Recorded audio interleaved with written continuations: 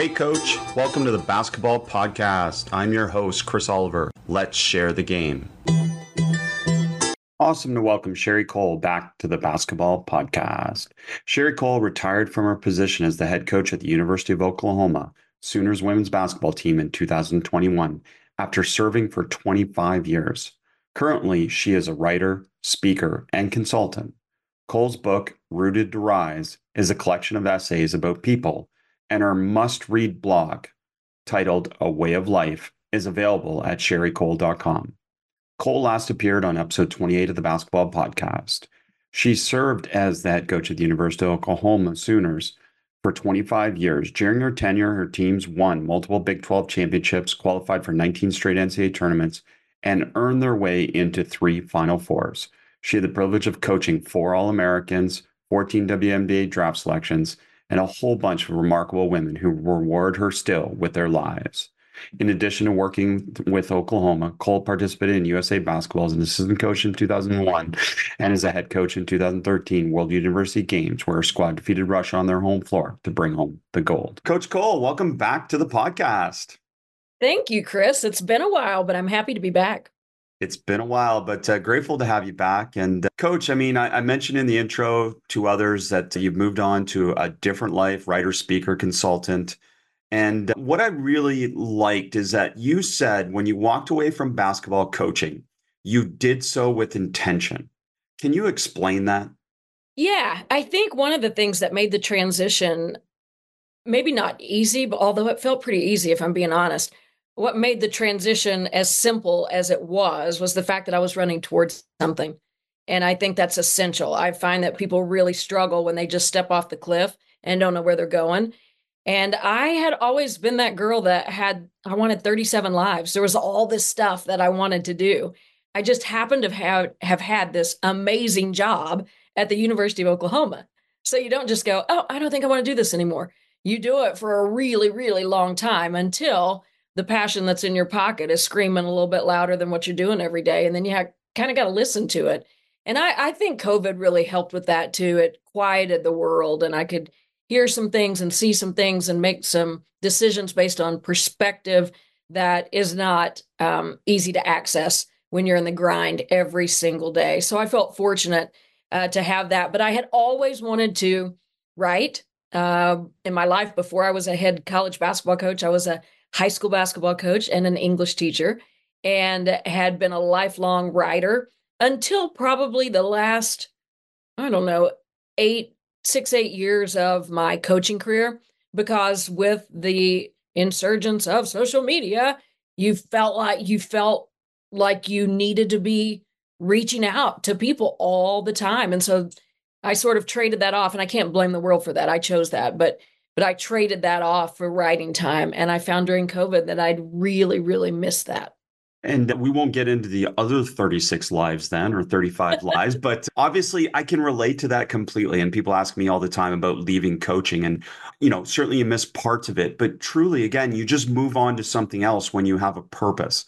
And that's really been the beautiful thing about what you've done, right? You've moved immediately into a purpose where you won't miss it as much because you're doing something that you value. Yeah, I think that's absolutely right, Chris. The other thing is, I, I don't know if coaches always realize how much of a skill set they have to offer the world. Coaching creates this wide, broad spectrum of skills. You can do all kinds of things because you have to do all kinds of things. And it's a great career to be able to parlay into other careers because you have a lot of experience in different types of activities and in different circumstances and with different types of people. It's just a very diversified profession. So you come out of that with a wide range of skill sets. And I don't think that a day goes by in which I don't use my coaching background. Such a great point. I'm glad you connected that for us. And, Rooted to Rise, I had a chance to read it, tremendous writing within it. But what inspired you to write it, and what message were you hoping readers would take away from it? That's a great question. I wish I had a better answer, but I'm going to tell you the real answer. When COVID hit, our sports information director asked me if I would write a piece for the website because all eyes were focused on Soonersports.com in a way that they'd never been before because everybody's sitting at home with nothing to do. except that Soonersports.com covered sports and there were no sports. So they had no content. So it was just this big abyss, if you will. And he knew that I loved to write. And so he asked if I would write an article. And so I sat down and started writing about the things that I was mourning for my players and for myself and for all athletes and coaches, for all people, really. We were all experiencing it just from an athletic lens, is the direction I came from. And I realized when I cleaned that up and revised, I'd be staying up for, hours at night working on it and not be tired. And I wake up the next morning, I couldn't wait to go work on it a little bit more. And when I polished it and revised it and sent it into him, I realized, man, I have missed that. And one day, honest, true story, walking down the entryway of my house, I have windows on each side of my home. We've lived here for over 30 years now. And it was about 9:30 in the morning, lights coming through the east side of the house just beautifully. And I stopped in the entryway and I was like, wow, I love this house. And I took a couple more steps and I thought, I have lived here for 30 years. Why is this just now dawning on me? And I thought, I've never seen the light come through those windows at 9:30 in the morning because I've never been here at 9:30 in the morning. And it was a big aha moment. I didn't go call my athletic director right then. I didn't run and tell my husband or my kids, but internally it was a big shift for me. And I thought, I like that feeling that I had sitting up till 2 in the morning writing, and I want more of that. And so I began to write during that final season that was very disjointed when you couldn't go to recruit or anything. I would spend the excess time writing. And so what happened with Rooted to Rise was just what came out. I didn't sit down with the plan and say, I want to write a book. I just sat down and started writing. And what came out were these stories about people who had impacted my life. And I looked down and I had about 25 of them. And I thought, this might be something. And so I sent it to a literary agent and asked her, is this anything? And she said, I think it might be something. And I said, okay. And I kept writing. And what actually ended up being the result of it was this giant gratitude letter to people who had impacted my life and who are responsible for how I do life. And it was an awesome experience. So much joy and peace and gratitude involved in that experience. And again, not intentional in terms of topic, but intentional in terms of time spent working on it for sure. That's a beautiful story. And I'm familiar a little bit, and those that listen to episode 28 of the basketball podcast are familiar with your teaching methodology a little bit. So I'm curious when you said that about not necessarily having this plan, but trusting a process a little bit. Is that similar to how you coach in terms of you don't go in predetermining all the answers in advance, but you have an idea of what you're trying to do and what you're trying to accomplish? No question. I think that's why I loved motion offense so much, Chris. There's just so much room for artistic improvisation. There's just, it can get better and better and better based upon the knowledge and the understanding of the players and the connection of the players on the floor.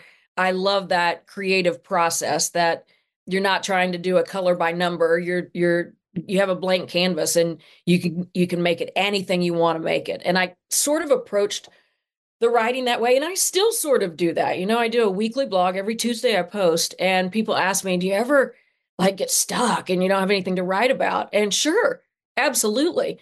But I just have done it enough that I know if I sit there enough and I write enough sentences down, eventually I'm going to get to something that piques my curiosity. And that's really what writing is. It's exploration. You're trying to figure out what you really think about something or how you really feel about something. And you sit in the chair. And I've said this repeatedly that while it may seem like the opposite end of the spectrum from athletics, a writing world feels from the outside looking in kind of nerdy, and this is not anything an athlete would do. But the process is incredibly similar. I get up every day and I open up my laptop and I start to write. And some days it's good and I write and write and write and write. And some days it's awful. And after about 2 hours, I hit delete on everything that I wrote. It's the same way with becoming a great basketball player. You go to the gym every day. You go. And some days it feels like butter coming out of your hand. And some days it feels like a square. And that's just part of the creative process. I think it's part of getting good at anything, actually. And that commitment to the grind, if you will, as an athlete and as a coach has served me beautifully in this new foray. Well, maybe we should have gave a disclaimer at the beginning that even though we're going to talk about writing, we're really talking about coaching, and that's really what you've connected for us so far. And I do want to deep dive into your writing process because I think it does connect so much. And a young coach, an old coach listens to this, they can appreciate the process of coaching and the process of writing because those things are so similar. The other part that Rooted to Rise that really stood out to me is the importance of foundations. How does this translate for you?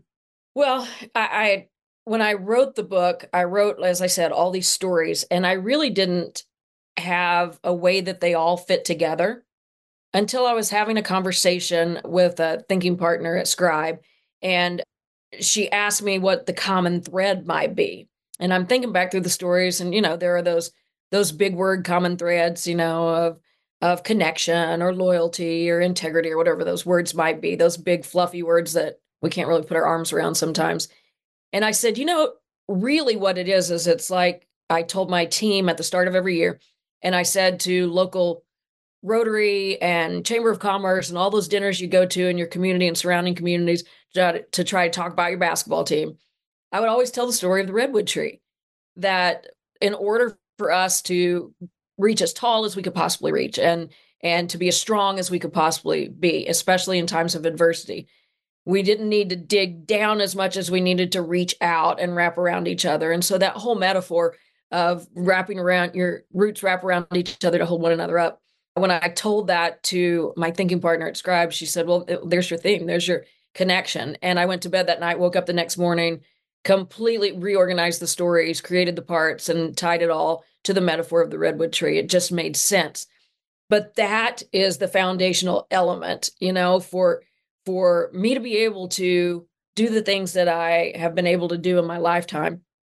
There had to be people at the start who were ingraining disciplines and core values and creating environments where I could win and lose and be really good and follow my face and do things that I was pretty good at and do things that I wasn't very good at all. I had all those environments and all these people along the way who I really just felt like, when I looked back on it all, God just planted these people along the road and I got to run into them, and lucky me. So I began to write about that, but writing about those people made me think about how deeply embedded they are in the way that I do life. And as we sort of segue that into basketball, the first thing we ever taught day one, even in college, people say, in college you did that. Even in college was triple threat. Catch the ball in triple threat and be able to shoot it, drive it, or pass it immediately based upon the trigger read of your defender. And that was the foundation of what we did when we began to work on motion offense. The foundation was the basket cut. People are like, everybody knows how to cut to the basket. No, they really don't. And surely they don't practice it like they should. And so that was a big part of 2-on-0, passing and cutting and recreating space. Those things had to be in place so that when we got that blank canvas for our motion offense, we had some ability to paint it in the way we wanted it to be. But without those fundamental pieces, never could we have created anything that was going to lead to success. We both do some consulting work, I assume, with some colleges you work with. And the way you just described your work with your writing partner at Scribed kind of struck me as a lot of what I do in terms of consulting, where it's like that coach is talking to me about a whole bunch of things. And really, I'm holding space to be able to help them to come up with their own solution or to co-create that solution. And I think that was just a beautiful example that illustrated a lot of the work that I'm sure you do with consulting as well. No question. You just hit the nail on the head, and you have to fight at the beginning this urge where you're thinking, I didn't really do anything there. What did I do? I didn't, because Yeah. we're not supplying a solution. And I remember stubbing my toe on that when I began to transition in my career from being such a telling coach to an asking coach. I remember thinking, I, I don't know what I'm doing here. I'm not adding any value here. And you learn through the process of it all that holding that space for someone to Sometimes for a coach, they just need to vomit in a safe place. They really do. That's a big part of it. But it's amazing how when we articulate what it is that is challenging us or the impediment that's out there, how we can find our own way through it. But we need a good, safe listener where we can dislodge all of that so that we can untangle it and find our way through. And so asking, just like asking players, tell me why you went there. Those open-ended questions are so important in the consulting world. And coaches now more than ever need thinking partners. They need safe places to go. They need people who understand the challenges. People outside of the athletic world think they understand what's going on in there. Unless you've sat in that chair, woo, it's different. And so to have that like experience, I think is very helpful for coaches. From a telling coach to an asking coach. I just want coaches to have heard that again. So, coach, can you talk a little bit more about that process? Yeah, I was a really good teller. As I think most coaches are, put your hand here, put your other hand here, put your finger in your ear, bend your knees, toe in step relationship, all that stuff. And a certain amount of that is very, very important when you're teaching a skill and making that foundation that we just discussed earlier. There has to be an element of that for sure. But the quicker you can move from that phase of teaching to the asking phase, the deeper the understanding of the athlete and the higher the ceiling for her performance. There's no doubt in my mind that that's the way to do it. As a teacher in a classroom, when you ask questions, players have to, or students have to think. They have to think about what, so they're working, they're not taking in and regurgitating. And I tell a story in Rooted to Rise about my Shakespeare professor, who was one of my favorite instructors of all time. And I don't remember him ever telling us anything. I'm sure he did at some point, but what I remember is him throwing out these questions that made me just go, I don't know. And I kind of stare at the wall for a bit and think about it, and we'd answer, and he wouldn't tell us, oh, that's great, or you're right, or that's not right. He would just go, tell me more about that. And I would walk away and think he's the smartest person I ever met in my life. Oh my God, I learned so much today. But what he did was he opened up the inside of all of us so that we could find our way. And a couple of things happen when you find your own way. Number one, you build these muscles to be able to find your way again. But number two, you remember it forever. And you don't, when someone pours it in and you regurgitate it out, you forget it pretty quickly. When you have to find it for yourself, it sticks. And so it's an uncomfortable process, I think, as a coach. I went through at least one season where I'm sure I was just like, so what did you see? Trying to figure out the right way to phrase it and in an open-ended manner that would challenge them to think. And you get better at it the more you do it, like anything. You just do it and then it becomes second nature and it's comfortable. And the cool thing is, after you do it for a while, they start to do it with one another and back to you, which is the greatest thing ever. Like, Coach, why did we do that? Oh, I'm so glad you asked. Let me tell you. So you engage in these conversations that are about when and where and how and why, all of those things rather than just the what. It's all those things, which is what the game of basketball requires, because every second is different. No matter how many times you practice a layup, you don't hardly ever get that same layup twice in your whole lifetime. It's different every time because you're running or the ball's arriving here or there, or a defender's coming. So that ability to adapt to situations and think on your feet and be willing to sort of nudge your way through situations. That's what you're training as much as the skill. I love talking about the teaching process with you. It's just always been a treat to be able to hear you talk about it or to talk to you about it.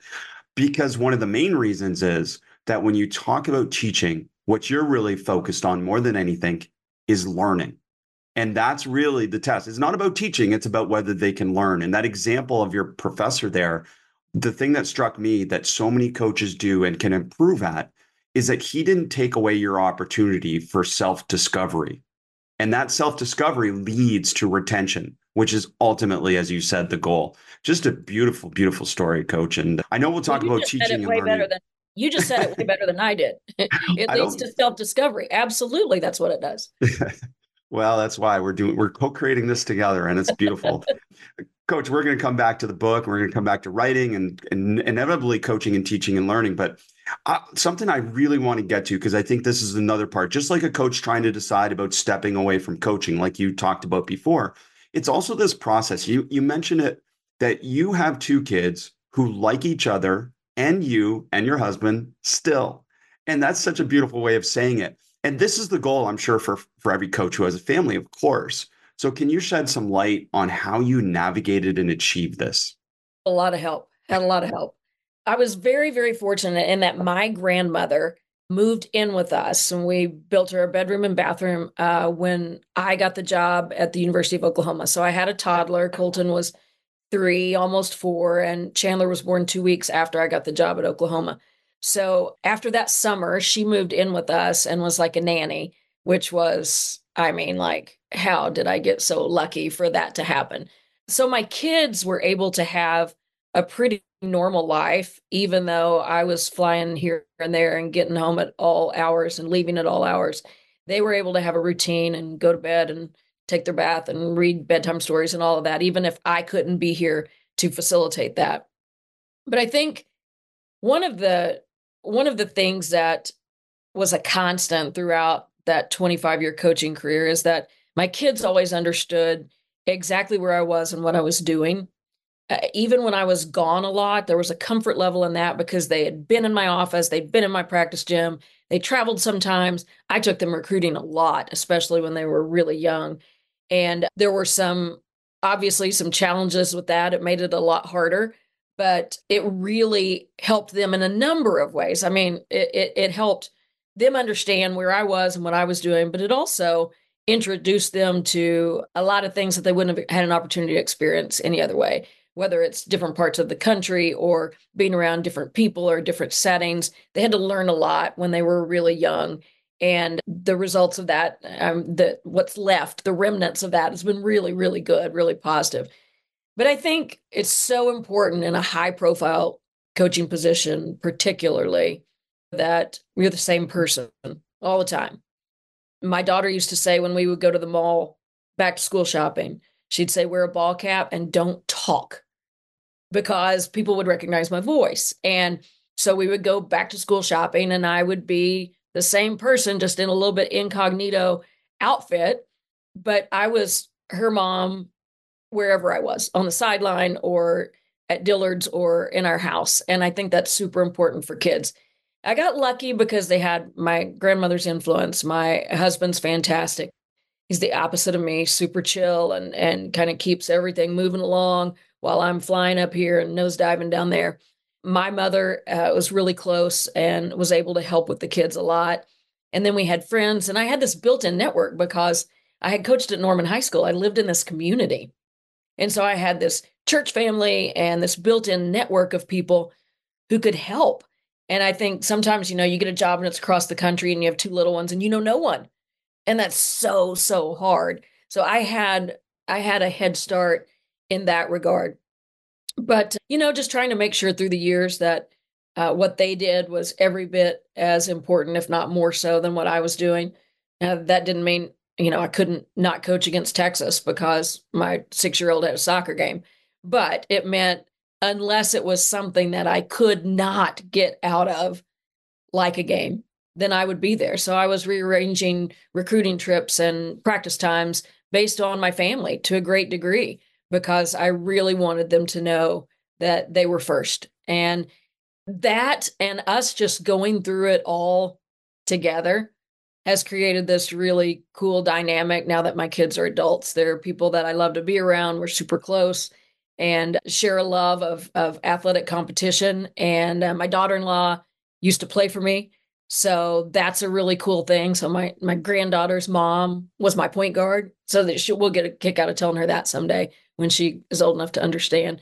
So it's just been really good. And I think the world of coaching, if kids are paying attention, their parents are in it and they're paying attention, you can teach them a lot about how to lose and how to handle failure and handle success, which is sometimes just as hard to handle as losing is, how to treat people and people that can't do anything for you.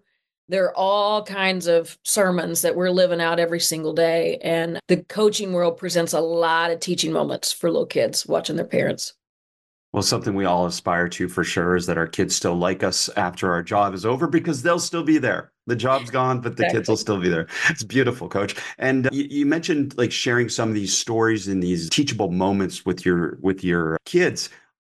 I'm curious then, when you coached, was storytelling a big part of the way that you conveyed information to your players? I this makes me laugh sometimes, Chris. It's a great question. It's really vogue right now to be a storyteller. People really like to hear that phrase, and there's a lot of people who actually make a living teaching people how to tell stories, which is super interesting to me because as a coach, you tell a story every single day. I told a story before every practice. I told a story after every practice. I told a story at every single team meeting. I told a story at halftime. I told a story after the game. That's what you do is you create this narrative that people can be themselves along. And I'm just always just kind of shocked at the revelation that people have that storytelling sticks. If if as coaches we stand in front of our team and talk about numbers and stats and angles as important as they may be for moving the ball and helping on defense and all those things, we have to put it in a context that will allow them to remember it and relate to it. And stories do that. Stories stick. And so you learn as a coach at camp and as a coach of a team, both at high school and at college, to tell stories to help them remember and help them stay engaged. And then you tell stories to your fan base and it just continues. There's just a ripple after a ripple after a ripple. It's what you do. Coaches, a brief interruption from the podcast to talk about Hoopsalytics. With basketball season approaching quickly, do you have an affordable, powerful stats and analytics system in place yet? Rather than overspending on the same old antiquated stat system, you can get cutting-edge video-linked stats and deep analytics at around half the price you're paying now. Hoopsalytics analysts will break down games for you so you can instantly measure the effectiveness of your players, lineups, and player combinations. And you can add tracking for your unique plays, sets, and actions to see what's working and what needs to be improved. You can even measure shot quality and things like contested and uncontested shots to improve your offensive points per possession. Features like interactive shot charts, game timeline visualizations, assist maps, and more makes Hoopsalytics an invaluable resource for coaches of all levels. Discover how Hoopsalytics can help you save money and make better data-driven coaching decisions. Visit hoopsalytics.com/ball today to learn more and start analyzing your games for free. That's hoopsalytics.com/ball. Speaking of stories, and this may be my bias as a coach, but so many of your stories with the blog and in the book as well, I mean, they seem to focus on resilience and overcoming challenges. And it's what struck me is it's not always about big victories. Like a lot of your stories aren't about big victories. Some of them are just about small victories. But I'm just curious, is that conscious on your part that a lot of the stories and a lot of the blogs that you share do focus on kind of sharing some stories of resilience and overcoming challenges? No, but I think anybody who's living and walking and breathing on this planet faces way more of those every single day than the big ones. They're just every single day you have all these tiny wins and all these little losses, and we tend to think as people, we tend to hone in and remember those tough times, those losses a little bit more than we do the wins. And there's so much to learn from there. And so there's never a gap. There's not, you don't, the well is never dry there because we're constantly tripping over something and running into a wall and feeling stuck somewhere. And so those stories never ever get old. We all face them constantly every single day. Well, you mentioned being stuck in your writing, and certainly in coaching, we get stuck all the time. So, any advice or any kind of stories that you can share about getting unstuck, whether it's writing or coaching? Because I think, again, a lot of coaches get bogged down in those moments. Oh, there's no doubt I did as a coach. No doubt. On the outside looking in, I'm thinking, why did I just sit there and spin my tires and get deeper and deeper and deeper in the mud? Why didn't I do something else? Because at the time when you're there, it's really, really hard to see that you have any other options. It's the craziest thing. And I talk about that with coaches that I work with, that one of the advantages I have is that I can see more than they can, because when you're in the middle of it, you're looking through a straw and they can't see other things. They don't even know what those other options might be. So I'm there to throw out things. Hey, how about this? How about that? Have you thought about looking over here, looking over there? And not that they should do any of those things, but that those things might stimulate thinking and get them outside of the straw.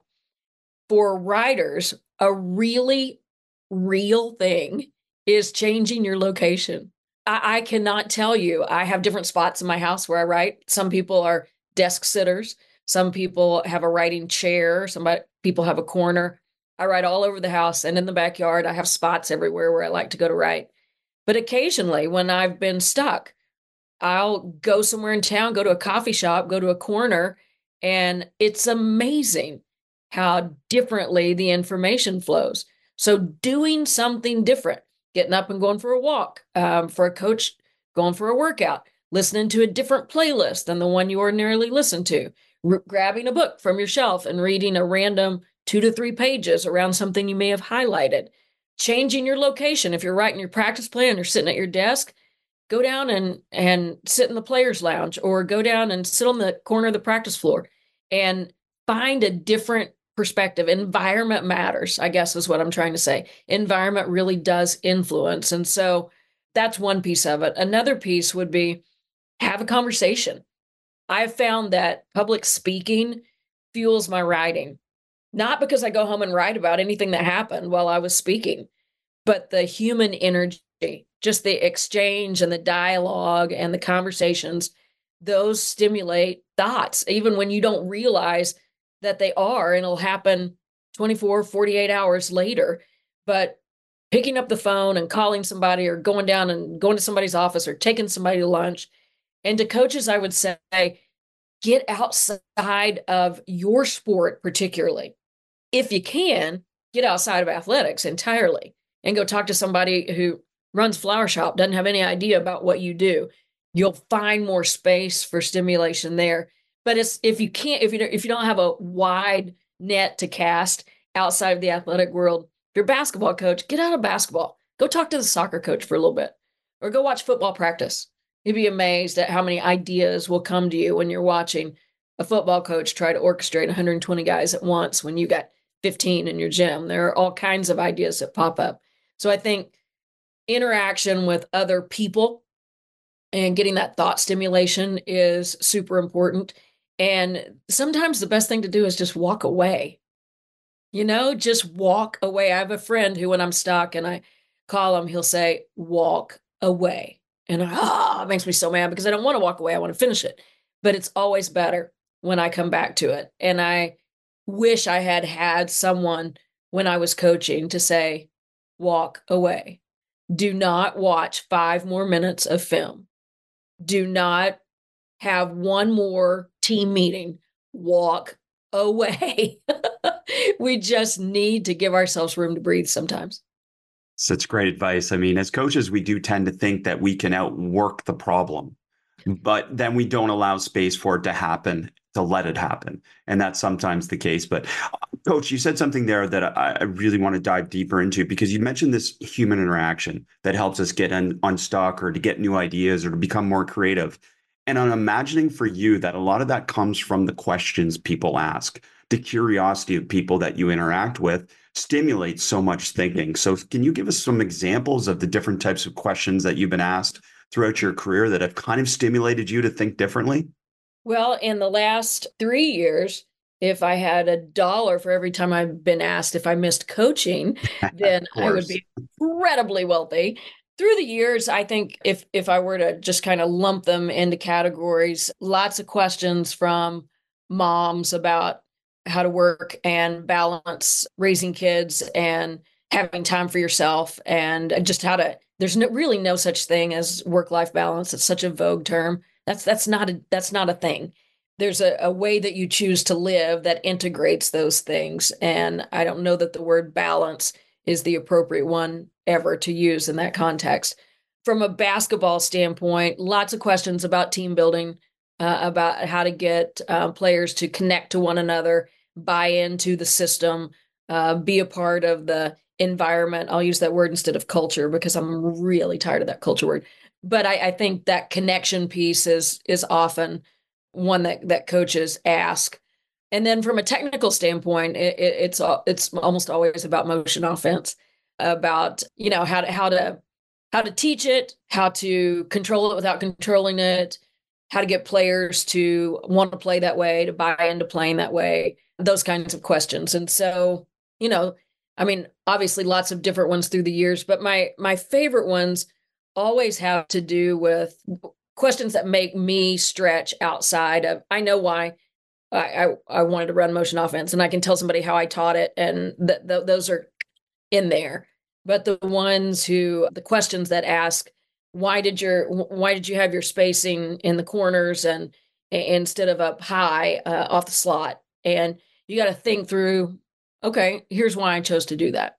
And that's one of my favorite things, Chris, kind of off topic, maybe adjacent, but coaches clinics through the years, you know, people would, and I don't even know that people even go to them anymore because they can get online and get so much that they need, but talk about that human interaction and that exchange in coaches clinics. The best part of a coaches clinic is who you sit next to so that you can have a conversation about what whoever's on the floor just did. And it makes you think about why you do what you do, and sometimes why you should change it, and sometimes why you should not change it because it's what you really believe. But that process of having to dig through it and think about what you really do believe, what is your philosophy, why do you do what you do, is there another way, etc., that's where the learning comes from. And coaches, would want, I'll never forget, after our first trip to the Final Four, we beat Purdue on their home floor for an opportunity to go to the Sweet 16. And it wasn't first Final Four, it was our first NCAA tournament. And we have the opportunity to go to the Sweet 16. And we're behind the whole game. Late in the game, we call timeout. We have a chance to go ahead. I call this great play because they've been switching. And I'm like, we're going to get a mismatch and get Stacey Dales at the block. And this is, boom. And they didn't switch. And so this wonderful play that I had designed didn't work. And Stacey took the ball to the middle of the floor, and Lanisha Caulfield ran high on the wing and showed a big fist and ran a back cut, and Stacey dropped a bounce pass down, and Niche attempted a layup and got crashed by two Purdue players, went to the free throw line, made two free throws, and we took our first lead and we won to go to the Sweet 16. But I got so many emails and phone calls about that play that we ran. Everybody wanted that play that we ran at the end. And I was like, wasn't a play. They knew how to play and they played. But people always think there's a shortcut. There is no shortcut. The play that works, for Brad Stevens or works for Steve Kerr or, works for Tom Izzo may or may not work for you. Who knows? It's time, and it's the players that you have and the time that you choose to run it and the situation and what the other team does. The hard stuff is the big picture teaching and why you do what you do and how you go about that, and teaching players the win. That's WHEN, not WIN. Those are the important things. And coaches, like people in the world, they want a shortcut. They want a hack, and there is no hack. So the best questions are things that I'm not sure I know the answer to. I like those best. Love that. And Stacey Dale is a great Brockville, Ontario, Thousand Islands product. And man, I coached against her when I coached varsity girls. So Did you that's, really? yes. Yeah, I coached against her, and she was a problem.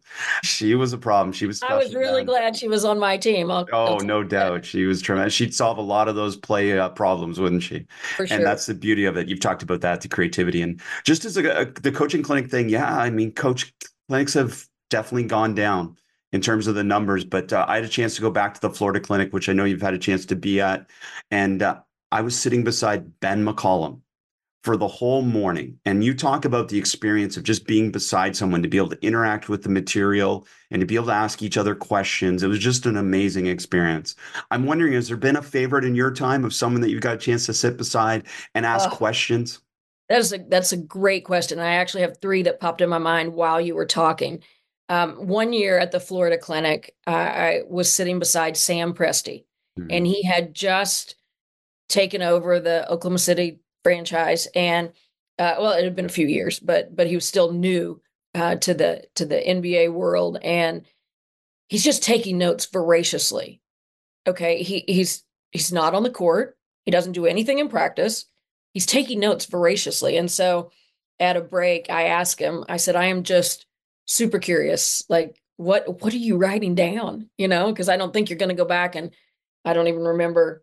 I think Scott was here then. It was before Billy, obviously. But I said, you're not going to go tell him, you know, I think you should change your spacing to look like this. And he's like, no, no, no, no. He said, I write down everything that I can think of that has some sort of indirect application to what I do. And everything in coaching is about decision making. And what I do is I make decisions all day long. So this helps me build the breadth of my thinking for those decisions. And I was just like, wow. You know, you have long heard, and I used to tell my kids all the time, my players and kids, they're interchangeable there, all my sets of kids.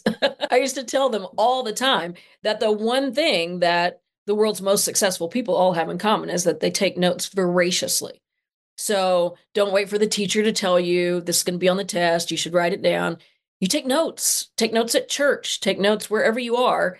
You're going to retain more, and who knows what you're going to learn that you might not have if you're otherwise engaged. So I was not surprised that Sam was taking notes, but I was super intrigued by the lens he took the information in through. Second favorite person to sit by also happened at the Florida clinic because I was sitting next to Eric Spolstra. And he is, I mean, he might be the best in the business. I hate to put people up against one another. I think Mark Daignault at the Thunder is pretty darn good. But the way Spo looks at the game and thinks about it, and then how he talks about it, and how he talked about it with me, who I'm women's coach at the University of Oklahoma. He's never heard of me. And he's having this high level conversation about X's and O's and what goes underneath those X's and O's with me as though I were Phil Jackson. I mean, he's just has that sort of, he sheds that sort of respectful light on everyone that he encounters. And I probably learned as much about his way as I did from the questions. It does not surprise me that he can reach some of the most talented athletes in the world because of that energy that he puts off. Excuse me. Third one would be, as a young coach, Nike used to take us on coaching clinics, coaches trips, I should say, in the summer. And some of the coaches would gather in the evening and talk hoops, and some coaches would go play poker, and some would go with their spouses or whatever. The first one that I went to, Dean Smith, Hubie Brown, I could just go down the list of name drop after name drop after name drop. I didn't ever ask a word, I didn't ask a question. I just sat in the back and took notes. This is fresh on my mind because when I was cleaning out some boxes from storage from the university to my house, I came across these notes, and it was on a Carmel Valley Ranch notepad. I probably had gone through three of those pads. I pulled all these and categorized them and put them in paper clips from just listening to Teresa Grant and Rennie Portland and Hubie and talk back and forth and debate basketball. Debbie Ryan, Gino, there's a whole group of folks there. But I have all these huge stacks of notes from Carmel Valley Ranch from just listening and trying to pull in nuggets. And out of those notes, I maybe used, I don't know, four or five different things. But wow, solid gold to have those opportunities. And what you build are those relationships. You know, something's going on during season and you need to call somebody, call Debbie Ryan. You know, you build those connections and those friendships for that some person who knows what it feels like to be where you are right now. Those examples are just gold, coach. And I can tell you, first of all, Eric Spolstra does know who you are because he listens to the podcast. So, and then secondly, what struck me, I mean, I've had a chance to be around Sam Presti, Eric Spolstra. I haven't been around Debbie Ryan or Dean Smith, but it strikes me that people like that they would think that they're just, you know, people that are there to share. But what struck me about being around a lot of people like that at that level is how many great questions they Oh, ask. no question. No question. And someone like me, they're asking questions, and I'm just like, that always stood out to me as just coaches need to ask more questions. I remember when Billy asked me to do a clinic at that Florida clinic to do a presentation, and Spo was one of the ones asking me questions while I was teaching. And I was just like, you have to go, whoo, forget who it is for a second and feel the question and respond. But I think that speaks to that innate curiosity that great coaches have to have, not only to relate to their players, maybe first and foremost, to be able to relate to their players, but to be able to solve problems on the fly because this game is so fast. You don't get to huddle up between every possession. It's fast, and you have to be able to solve problems. And that means most obviously looking at things in different ways, and asking questions enables you to do that. Well, it struck me too that you said like, I took all these notes and I only used a few of these things, but again, you don't know when you're going to need any of those things. And that's the beauty of taking those notes, isn't it? I think what those notes did for me more than anything was they just stretched the breadth and width of my thinking. It's just like if I had this little fence around my thoughts about the game or my thoughts about coaching, it got bigger and broader and wider, which gave me more room to search on my own and do that self-discovery thing you spoke of earlier. There's more room to romp and play now because those boundaries had been pushed out. And some of their concepts would run absolutely perpendicular to one another. One coach would say this, one coach would say that, and there would be this conversation about why they do what they do. And then I got to decide which side I kind of lean toward. And I would say that at different times in my career, I leaned one direction, and at different times I leaned the other. And because I think we do morph depending on the game morphs. So depending on our talent and the league that we're playing in and our level of competition, all those things factor in to a lot of those technical decisions. And the more you can be exposed to, the more choices you have. I think you'll be on board with this challenge to coaches. But coaches, if you ever come watch Coach Coale or myself in a clinic, please bring a notebook. I am just shocked, Coach, how many clinics I've done over the last 10 years, 5 years, sometimes a 2 hour player development session combined with a coaching clinic. And I see coaches just sitting there the whole time with no method of recalling or retaining or discussing or interacting with the material. And it's not about me, it's about them getting something, whether they hate it, they like it, something out of it. So is that an okay challenge to include you in, Coach? It's a fantastic challenge. And the other thing I would say is, and I think there's research out there to back this up. I don't have it at my fingertips, so I can't provide the proof right now. But there is research that writing things down embeds it within you. So it's not the same to take a picture with your phone. It doesn't do the same thing.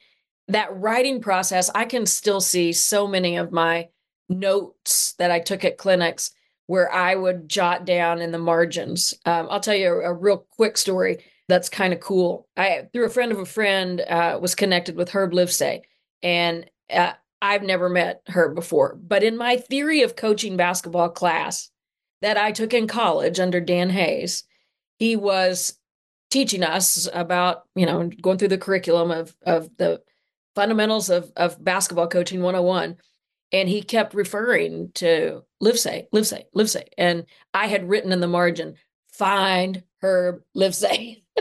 I can still see it as plain as day. And when I got connected with him through the book, someone had sent the book to them, and he reached out via email.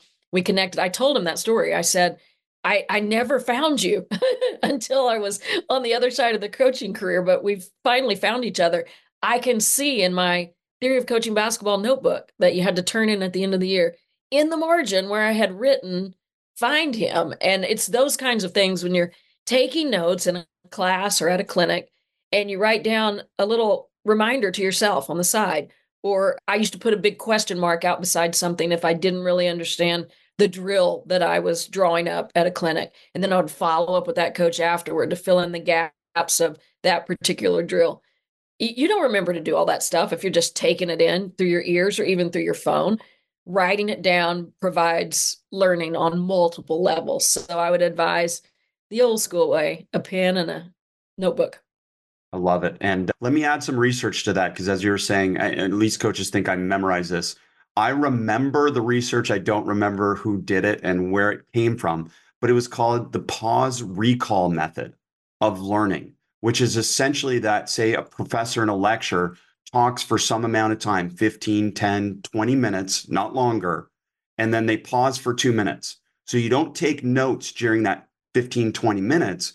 You write down stuff when they Mm. pause for 2 minutes because it forces you to engage with the material. And as you know, coach, that's retrieval practice that leads to retention. And I just looked it up. I mean, there's a bunch of studies on pause recall method, but some of it, I think the original one that I saw was using the pause procedure to enhance lecture recall.